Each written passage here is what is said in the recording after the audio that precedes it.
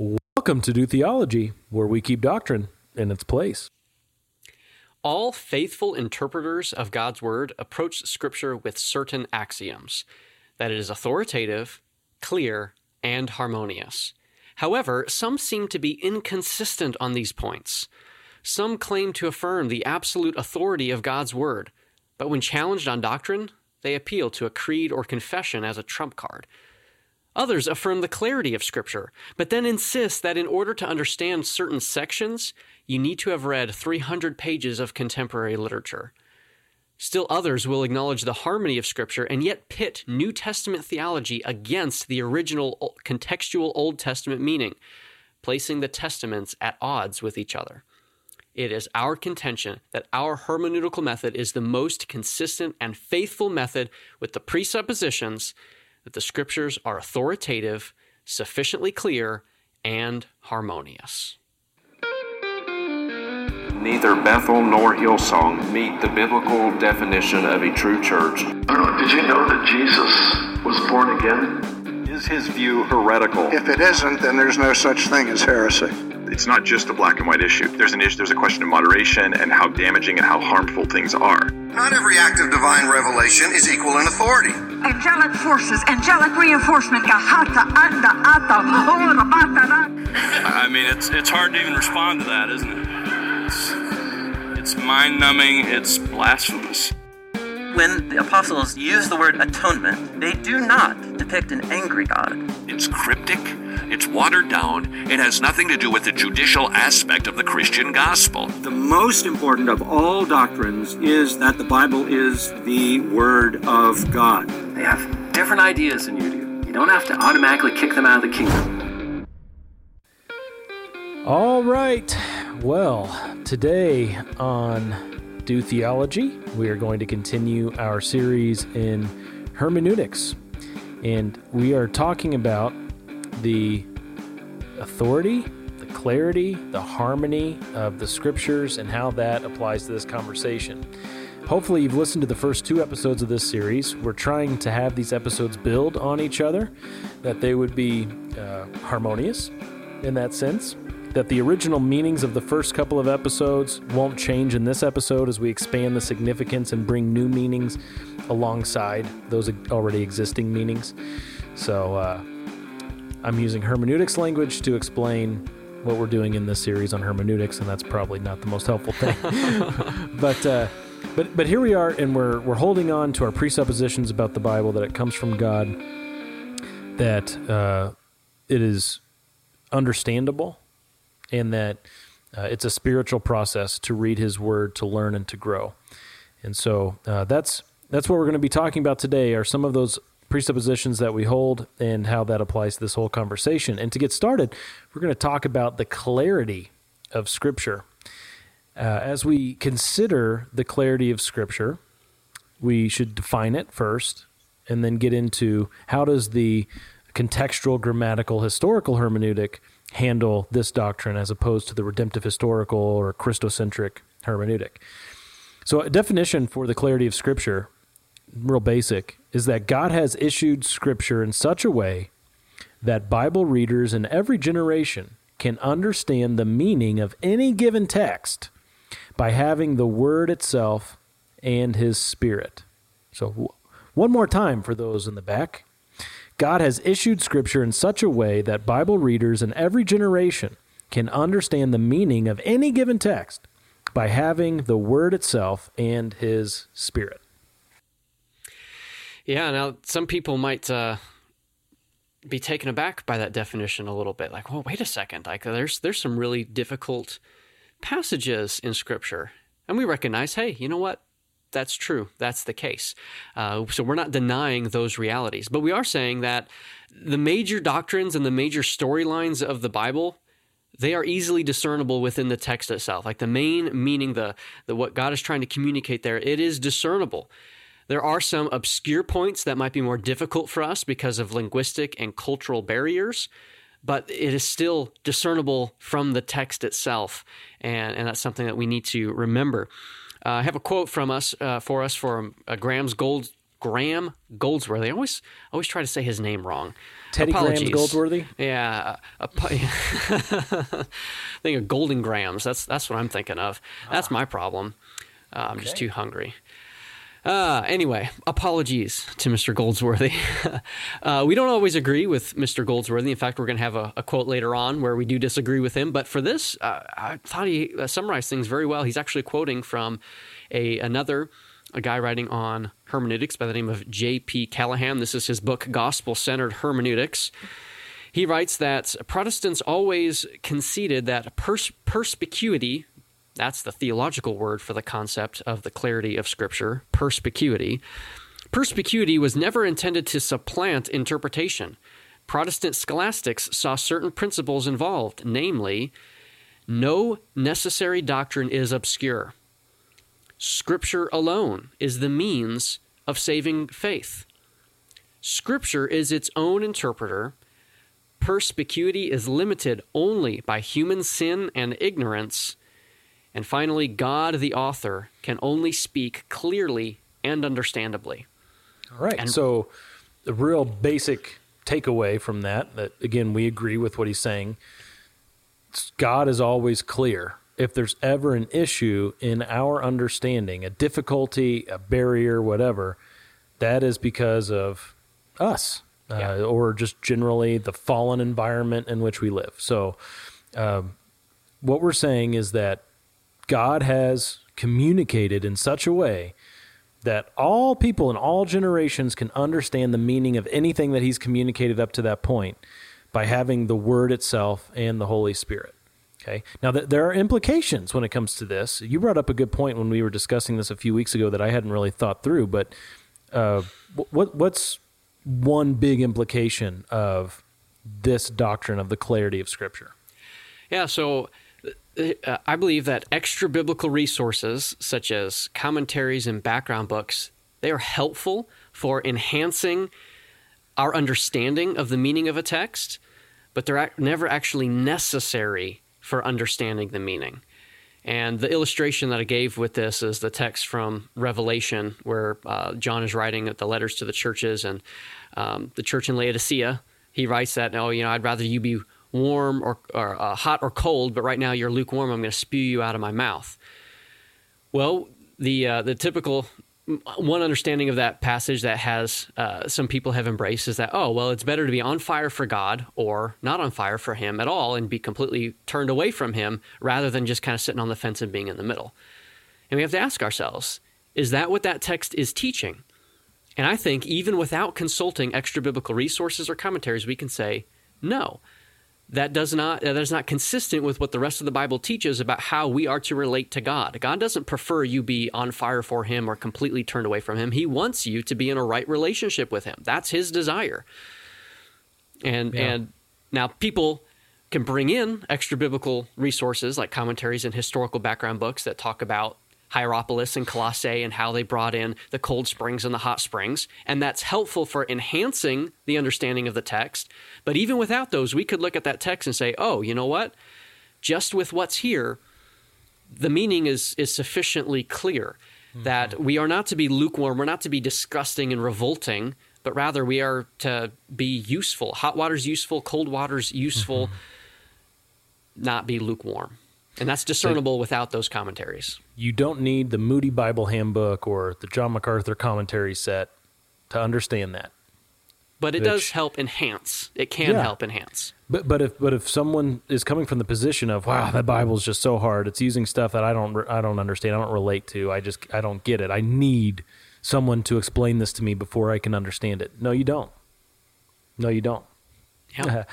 It might be hard work, but it's doable. And that's not to say you don't need teachers in your life. God has given to the church pastors and teachers. But you individually can understand the meaning of any given text because he's communicated clearly.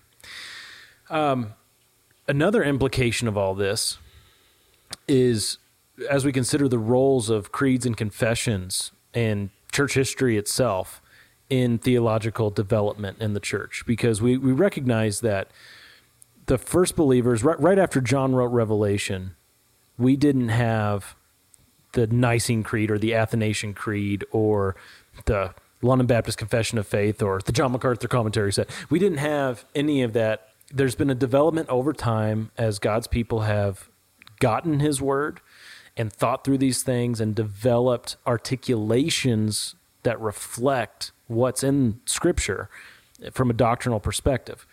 And so what role do creeds, confessions, church history, all of that, what role does that play in our lives today if God's word alone is clear? Well, the first thing that we want to say is that what we find in church history are a lot of tools that we would just be stupid to ignore. So if you're trying to drive in a nail, for instance, you're working on some project, and you're using a wrench, using the side of a wrench to nail the nail through the wood, and someone says, hey, I've got this device that is designed for what you're doing. It's really helpful. You could use it, and you could go a lot faster and more efficiently. You'd be stupid to say, nah, I'm just going to keep using my wrench, right? Now, the wrench can get the job done, but it's going to be a longer process. In a lot of ways, you as an individual Christian, as you're trying to summarize doctrine and theology, you can do it just by yourself, but you'd be stupid to ignore what we have in church history, which are good, faithful summaries and explanations of especially Bible-wide doctrines and theologies. And when you do it by yourself, the end result, just like driving that nail with a wrench, the end result isn't going to be as polished, most likely, compared to, hey, here are a bunch of God's people who've gotten together and faithfully treated Scripture, and they've come up with these good articulations of doctrine and theology. But at the same time, you just can't do every job with a hammer. So if you're leaning so much on creeds, confessions, and all of church history for all that you do, now you've just become a one-tool guy, and it's not designed to be that. We don't lean so heavily on creeds and confessions that when we need a wrench, we're like, no, we're just going to use this hammer because I love the hammer. It worked so well before. So we just need to recognize it as one tool out of multiple tools that God has given us, and we just need to embrace it on that level. Because there are many people out there who do make much of church history, and they tend to treat every theological problem as something that can be resolved by looking at what former Christians have said or agreed upon. Like, well, let's just look through this church history book that I have, or let's look in the creeds, and let's look in confessions, and let's just settle it. Well, it's not a tool that's to be used that way. I would say one thing that usually ends up happening is you just go and find the guy that already agrees with what you want church history to teach. Yeah, that's right. And so we recognize, again, we're under the umbrella right now of the clarity of Scripture as we're talking about this. The Bible alone is the sufficient authority, and it is spiritually clear to the reader. The Bible alone is this clear. Creeds and confessions aren't given the clarity or the authority that the Bible has. And so we go to the Word first, and we ask the capital A author, God himself, to teach us. That's the first thing we do. And we spend lots of time there, and we need to be wary of being convinced by persuasive arguments throughout church history, or like, hey, this big group of people believe that, so I'm just going to jump on their team. We just got to be real careful about that. Yeah, we want to keep things in balance. We recognize the usefulness and the utility of the creeds and confessions. They are very helpful, but then also recognizing that they are products of fallen men. And so sometimes I wonder, what would you do if you come across a creed or a confession that you might disagree with? How do you respond to that? If we're going to be holding up these creeds and confessions as the be-all and end-all of theological doctrine, well, we have to think carefully about what to do if you start reading through and go, wait a second, I disagree. Like perhaps even the Apostles' Creed, where there's that line where he descended into hell. Depending on how you understand that text, or understanding what you think the original constructors of that were trying to communicate, that could create some theological issues. So you want to... Yeah, and your disagreement might be good and right. I mean, think of someone raised in a Presbyterian context with the Westminster Confession held up so high, and that person says, I'm starting to disagree with the Westminster Confession on infant baptism.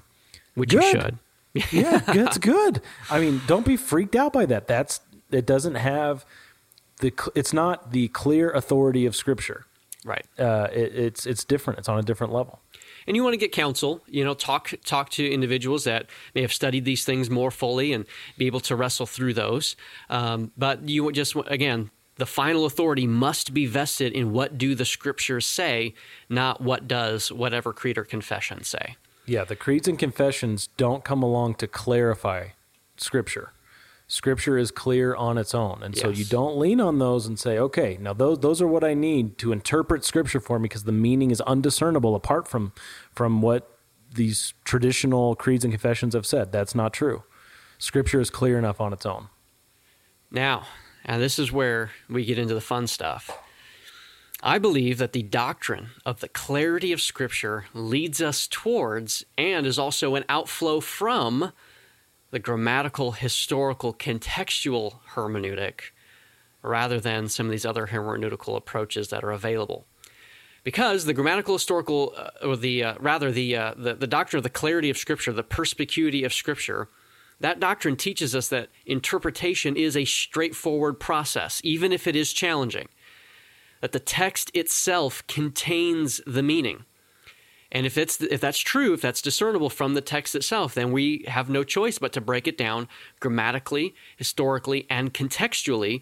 And so we don't need to invent allegory, typology, or even redemptive historical themes that aren't plainly discernible in the text, especially if those themes put the testaments at odds with each other. Speaking a sweet hermeneutical aroma right now. But yeah, I mean, if we believe that Scripture is clear and plain, that's another word that gets used a lot, that the text itself is discernible to the human mind, if we have the Holy Spirit, if this is true, then we just use plain methods of interpretation. It's really that simple. Now, Darrell Bock said something really important in our interview with him in the last episode in this series when he pointed out, and we don't fully align with him in all the articulation of things. We're very close, but we don't fully align in every area on hermeneutics. But we definitely align here, and we align in most places. But when he said, look, we do see an expansion of things going on in progressive revelation. As time goes on and God gives more revelation, there's an expansion of the storyline, expansion of details going on. And he has no problem saying that. I don't think anybody should have a problem saying that. But he says, look, I've got a problem when someone says, look, this New Testament thing changes the meaning of an Old Testament passage, especially when that Old Testament passage seems pretty plain and obvious, and the word he used is transparent in its original context. To go back and say, actually, that wasn't clear in the Old Testament. The New Testament's clear, the Old Testament's unclear. That is actually doing a disservice to that overall doctrine of the clarity of Scripture. Yes. So, we teach and we believe, we affirm that Scripture is clear, it is discernible. And connected with that, with its clarity, comes authority. Well, the fact that it's from God is what gives it its authority. Scripture alone is a sufficient authority for our lives, for our doctrine, for our theology. When we speak of the authority of Scripture, we speak that it is the only inspired, which means it is God-breathed. It is the only inspired, inerrant, infallible. It does not err. It cannot err. It cannot be mistaken. Everything that it teaches is true, and it is sufficient, is the sufficient written work of God. Scripture alone is the only inspired, inerrant, infallible, and sufficient written work of God. Now, the grammatical, historical, contextual hermeneutic, our hermeneutic, affirms that authority of the text by allowing the text to speak for itself in its own context. So we know that what we're walking into here, what we're tiptoeing into on this issue of authority is going to be contentious. We know that those who hold to differing hermeneutics, those that take different views than we do on hermeneutics, they're going to object to a lot of things we have to say in this realm here. But as we see it, tiptoeing, we're going to step on some toes, I think. That's true. That's very true. But as we see it, other approaches actually diminish the authority of a text when they claim that its meaning is not discernible on the basis of its own context. When they look at that text, and it's 99% of the time, I guess, in the Old Testament, they look at an Old Testament passage in its own context and say, well, the meaning of that text isn't discernible in its own context. We're saying they're actually doing a disservice now to the doctrine of the authority of Scripture. We believe that the clarity of a text in its own context is essential to the authority over the recipients of that text. So just as we say the text is clear, we are now tying that into the authority and saying if you go and you mess with the clarity issue, now you're messing with the authority issue. So there are some other valid hermeneutics we talked about in the first episode of this series. So again, if you haven't listened to that first episode, check that out. But one of those other valid methods of hermeneutics that we disagree with, we recognize it as being valid. These are, many of them are believers, but we just disagree on their approach to hermeneutics, is the theological interpretation of Scripture. And those who hold to that view place theology as authoritative. It becomes the grid of viewing the Bible, which, like we said in the first episode, you're going to be okay if you take that view as long as your theology is biblical. But we recognize that the whole thing is backwards because you're supposed to get biblical theology out of the Bible. You're not supposed to read biblical theology into the Bible. That's just a backwards way of doing it. And that is messing with the doctrine of the authority of Scripture. You're not going to Scripture first. The redemptive historical hermeneutic, it creates a hierarchy of authority within the larger text of the Bible. The Christocentric view or redemptive historical, we're still working on whether we want to separate those two views or lump them together. But basically, those two views both lean this way of saying, look, the New Testament is clearer and interprets the Old Testament for us. Therefore, we're going to fill in the blank. This is something they would not say. But therefore, the New Testament has the greater authority. Ouch. Yeah, we're going to read some quotes here to try to substantiate our point on this. And again, we are kind of drawing out what we think are the implications of their view. So certainly we acknowledge that there will be objections on this point. But listen to, again, this is from the same book I referenced earlier, Gospel-Centered Hermeneutics by Mr. Graham Goldsworthy. He writes that Jesus Christ is the interpretive key to every fact in the universe, and of course, the Bible is one such fact. And he goes on to say, thus we must assert that the person and work of Jesus Christ are foundational for evangelical hermeneutics. And Christ interprets all facts, since all things were created in him, through him, and for him. He's clearly placing a priority, and he's going to go on and write in this book as well, the priority of the gospel in hermeneutics and how we must view all of Scripture, including all aspects of the Old Testament, first through the lens of Jesus Christ. And that is where we must begin. And it is only through Jesus Christ that we can even know what the Old Testament is teaching at all. David Murray, in his book, Jesus on Every Page, says, Jesus himself used the New Testament light to interpret the Old Testament scriptures. He used the light of the New Testament events to preach from the Old Testament. And then he goes on to quote Graham Goldsworthy, saying, we do not start at Genesis 1 and work our way forward until we discover where it is all leading. Rather, we first come to Christ, and he directs us to study the Old Testament in light of the gospel. The gospel will interpret the Old Testament by showing us its goal and meaning. So the Old Testament meaning is found in the gospel. That's what he's saying. Yeah. It's kind of interesting, if you ask me. Graham Goldsworthy, this is from his book, Preaching the Whole Bible as Christian Scripture. He says, the soundest methodological starting point is the gospel, since the person of Jesus is proclaimed as the final and fullest expression of God's revelation of his kingdom. He even says this, this is, when I read stuff like this, it's like we are just so far apart. Jesus is the goal and fulfillment of the whole Old Testament. Okay. Shazam. And one more. This is Sidney Greidanus. And he's got his hermeneutical circle, the illustration that he uses in his book, Preaching Christ from the Old Testament. And this is just pretty interesting. He says, the Old Testament by itself is like an incomplete painting. The revelation in and of Christ in the New Testament completes this painting, and we must now see every part of the Old Testament in the light of the whole painting. And I'm not disagreeing much up to this point. And this next statement, though, is where it's like, okay, this is where it gets a little confusing. This analogy is nothing other than a form of the standard hermeneutical circle.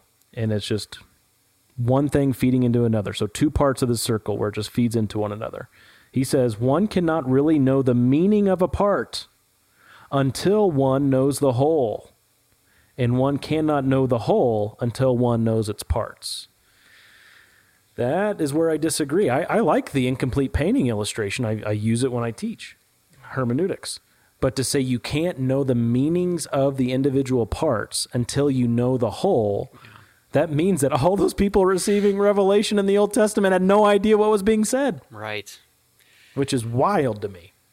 Yeah. So the idea is that what comes later, this is our assessment of this kind of approach to hermeneutics. The idea, what comes later has more authority and clarity than what came previous to that. And maybe we read some of these quotes and you might be listening going, well, what's wrong with that? What's wrong with viewing don't you need the New Testament to understand the Old Testament? And I think we're going to get into aspects of how we understand meaning and significance in a future episode. But we recognize that there are things in the New Testament that help us understand the greater significance of the meaning found in the Old Testament. But our issue is that the meaning is in the Old Testament. The meaning of the Old Testament text is in the Old Testament itself. And so we don't want to import New Testament meaning to change Old Testament meaning, even if we do see a grander significance of what was being communicated in the Old Testament. Good, yeah, because we're not denying that there's an expansion of significance. We're not denying that there's more detail added to the storyline.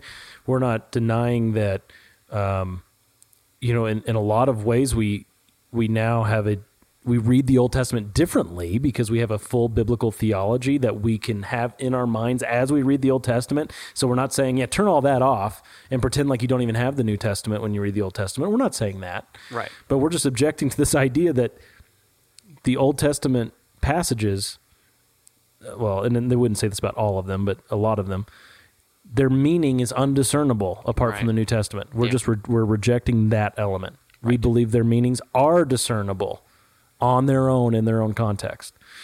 So let's talk about some things to guard against, again, thinking through some implications of this, both clarity and authority of Scripture. Yeah, so the first has to do, we mentioned creeds and confessions earlier.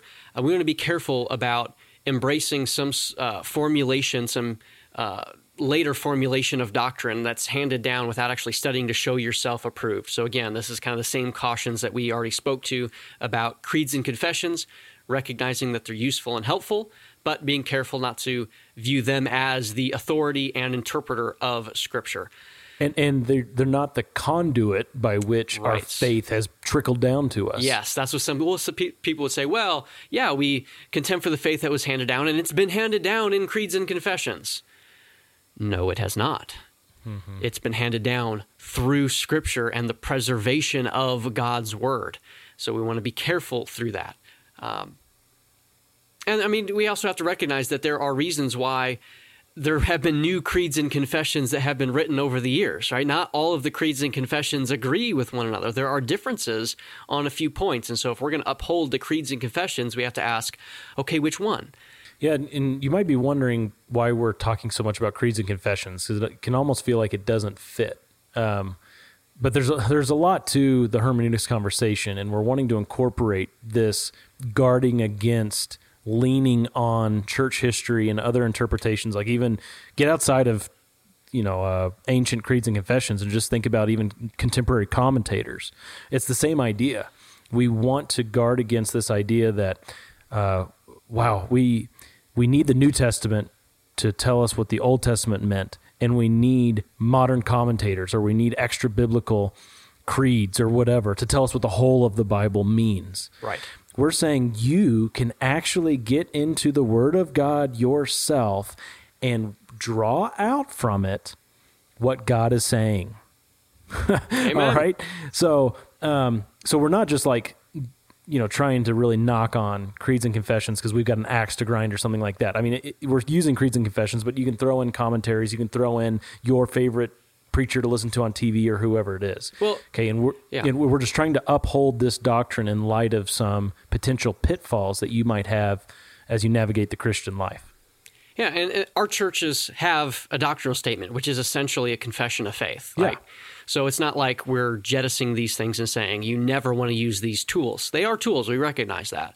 But again, what interprets what establishes authority, where is our final authority? And really, we're just encouraging you to get into the Word yourself. You Amen. can do it. Amen. I mean, you don't need another more credentialed person to hand doctrine to you and say, well, this is what you believe. We believe in sola scriptura. And you don't need a church to mediate sola scriptura for you. Right. I hope that's encouraging. Amen. Right? Amen. Now, all that to say, there is a role of the church in all of this. There's a role for local churches, particularly. In fact, Scripture says the local church is the pillar and support of the truth. So, the other side of this, so as we're trying to keep people out of one ditch here, we want to keep them out of the other ditch, swing so far the other way, and it's like, okay, well, I'm just, here I am on my own, figuring out the Christian message, doctrine, everything all on my own. Well, that's not the case either. So, Ken, you've got a church plant called Pillar Fellowship based on this passage. What's the balance here when we think about the church as the pillar and support of the truth? Yeah, so I believe this passage is teaching us that the local church, God has designed things in such a way that we have the responsibility to uphold the truth. You have to ask, what do pillars do? They support things. They hold things up. And that is our role as believers, as a local church in our community, to hold up the truth. And that's the truth of God's word. We point to the sufficiency, the authority, the clarity of God's word as the final authority for faith and practice. That is what we are holding up. We are the pillar of the truth in the sense not that we determine what is true, but that we hold up what God has revealed to us in the pages of Scripture. And so this doesn't get into, the Roman Catholics will love this passage and say, yes, we are the pillar of the truth, the magisterium, the Catholic Church. It's like, well, okay, now you've gone too far, right? You've taken that concept beyond what Paul was seeking to communicate with that. We uphold not our own doctrine or our own formulations of our doctrine, but we uphold the teaching of the Word of God. Good deal. So we've covered the clarity of Scripture and the authority of Scripture. One left.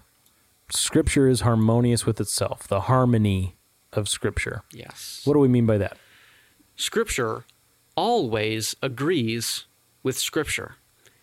Okay, there is utter consistency through all of the Word of God. There's no two passages that you could hold side by side and say that these are in contradiction to one another. There is harmony through it all. All right. Utterly thorough consistency. Now, this can lead us into a doctrine that we want to touch on briefly called the analogy of faith or the analogy of Scripture. This is, let's just give some definitions by other people on this one. Westminster Confession, going back to the confession we just knocked earlier about infant baptism. In section 1.9, the Westminster Confession says that basically the analogy of faith is this: the infallible rule of interpretation of Scripture is the Scripture itself. And therefore, when there is a question about the true and full sense of any Scripture, which is not manifold but one, it must be searched and known by other places that speak more clearly. R.C. Sproul said this about the analogy of Scripture, the analogy of faith: the supreme arbiter in interpreting the meaning of a particular verse in Scripture is the overall teaching of the Bible. And Roger Duke, for Founders Ministry, in an article, wrote, when a text is obscure, a meaning must be sought elsewhere from a more simple text that sheds light on the vague. Yeah, so that's the concept of the analogy of faith, the analogy of Scripture, and the way we see this, we see that there's some pros and cons to this approach.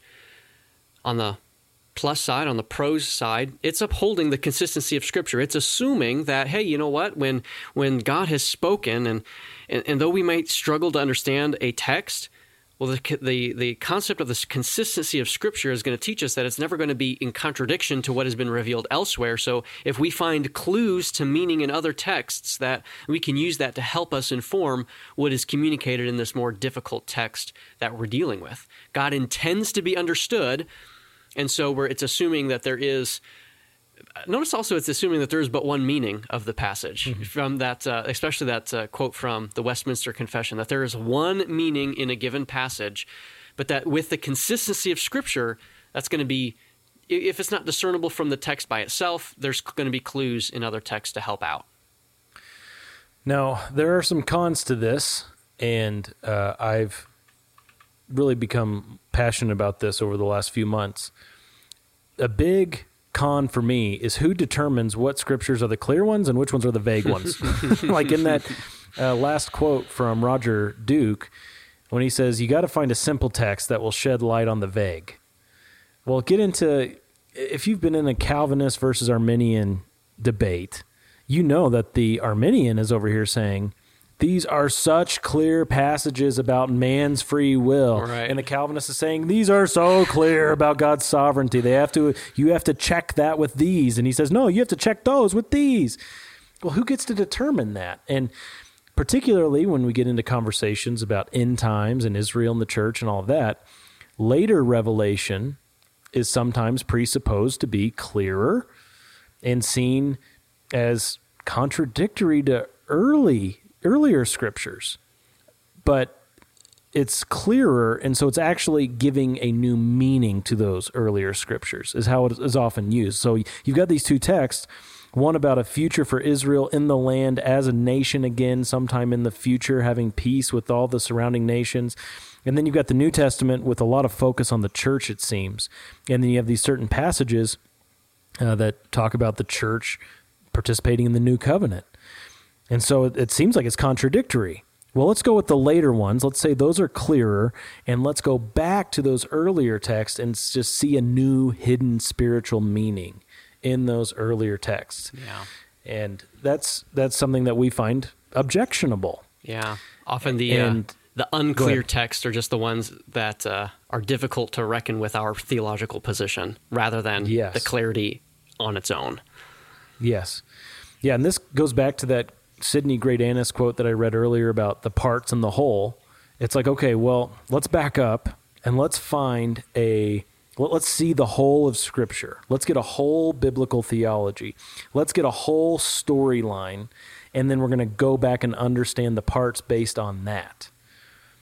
And we say, well, the parts have their fixed meaning in their own context apart from anything else. And you can't go back and change what is said there.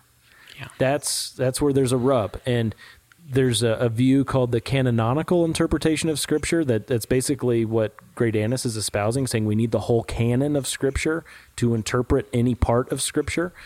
And we talked through some of that with Dr. Michael Vlock, which episode will come out next week. Yeah.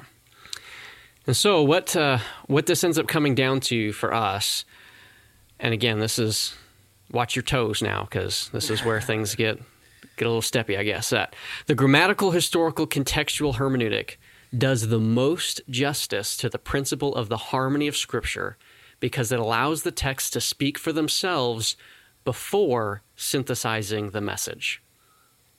Okay, to allow the New Testament to change the meaning of the Old Testament is to reveal that the interpreter is missing the storyline harmony that is being revealed through the Testaments. And so one must force his own theological harmony through New Testament priority. And we say that is an artificial harmonization. Yeah, you give the priority of clarity and authority to the New Testament. And then when you go to harmonize Scripture, you're not actually harmonizing meanings with meanings. You're forcing a supposed New Testament teaching onto an existing Old Testament meaning and changing it and deviating from the original intent of Jeremiah, Ezekiel, and others. It's a little, to me, there's a little bit of irony, and this is kind of getting into a conversation we're not going to be able to delve into fully right now. But people talk about continuity versus discontinuity and how the hermeneutics, the more traditional Reformed hermeneutic that we're kind of critiquing through this, that it is the hermeneutic of continuity, and the more dispensational hermeneutic that we espouse is one more of discontinuity. But as we've been studying this and looking through this, I actually think there's a little bit of a reversal in my mind going on here, where it seems to me that there is a discontinuity with the Reformed hermeneutic because they're actually changing meanings or adjusting meanings based off of New Testament priority, rather than allowing the whole storyline of Scripture to unfold naturally through the progressive revelation of Scripture, and allow that to unfold and show the true harmony and the true continuity that exists in the storyline of the Bible without artificially changing and forcing New Testament meanings onto Old Testament meanings. So, I don't know, that was a mouthful just now, and I know we are probably raising the ire of all of our Reformed brethren out there if they're listening to this right now. But hey, that's why we're here. That's why we're here. Yeah, and we want to hear from you. You're listening to this, and maybe you're saying amen, amen, or maybe you're saying, what on earth are these guys smoking?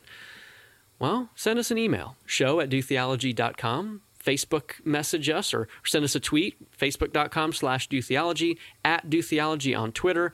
We are available to reach out to, and we would love to interact with you, answer your questions, to field your impassioned responses and pleas and defenses of things that we're critiquing. Let's hear it. We want to hear from you. We want to have that conversation. We think that it's going to make things better for both of us in the long run.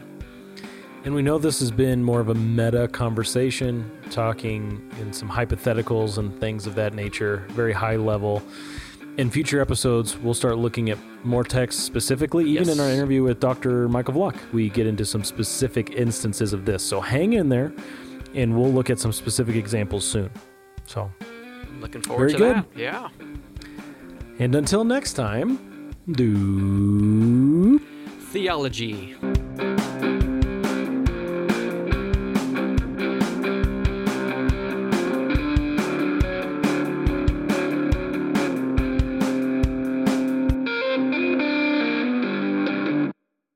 I am emotionally tired and hangry. This is going to be a great episode. Yeah. A good episode for all the fisticuffs. You know what, Ken? I'm wondering if covenant people are even saved. Yeah. Screw the chart. Chart's stupid. I made it up. Oh, man. You better not edit this out. We're going live. I'm going to save that for a bonus clip at the end of the episode after the outro music fades out. I forgot. We're already recording. All right.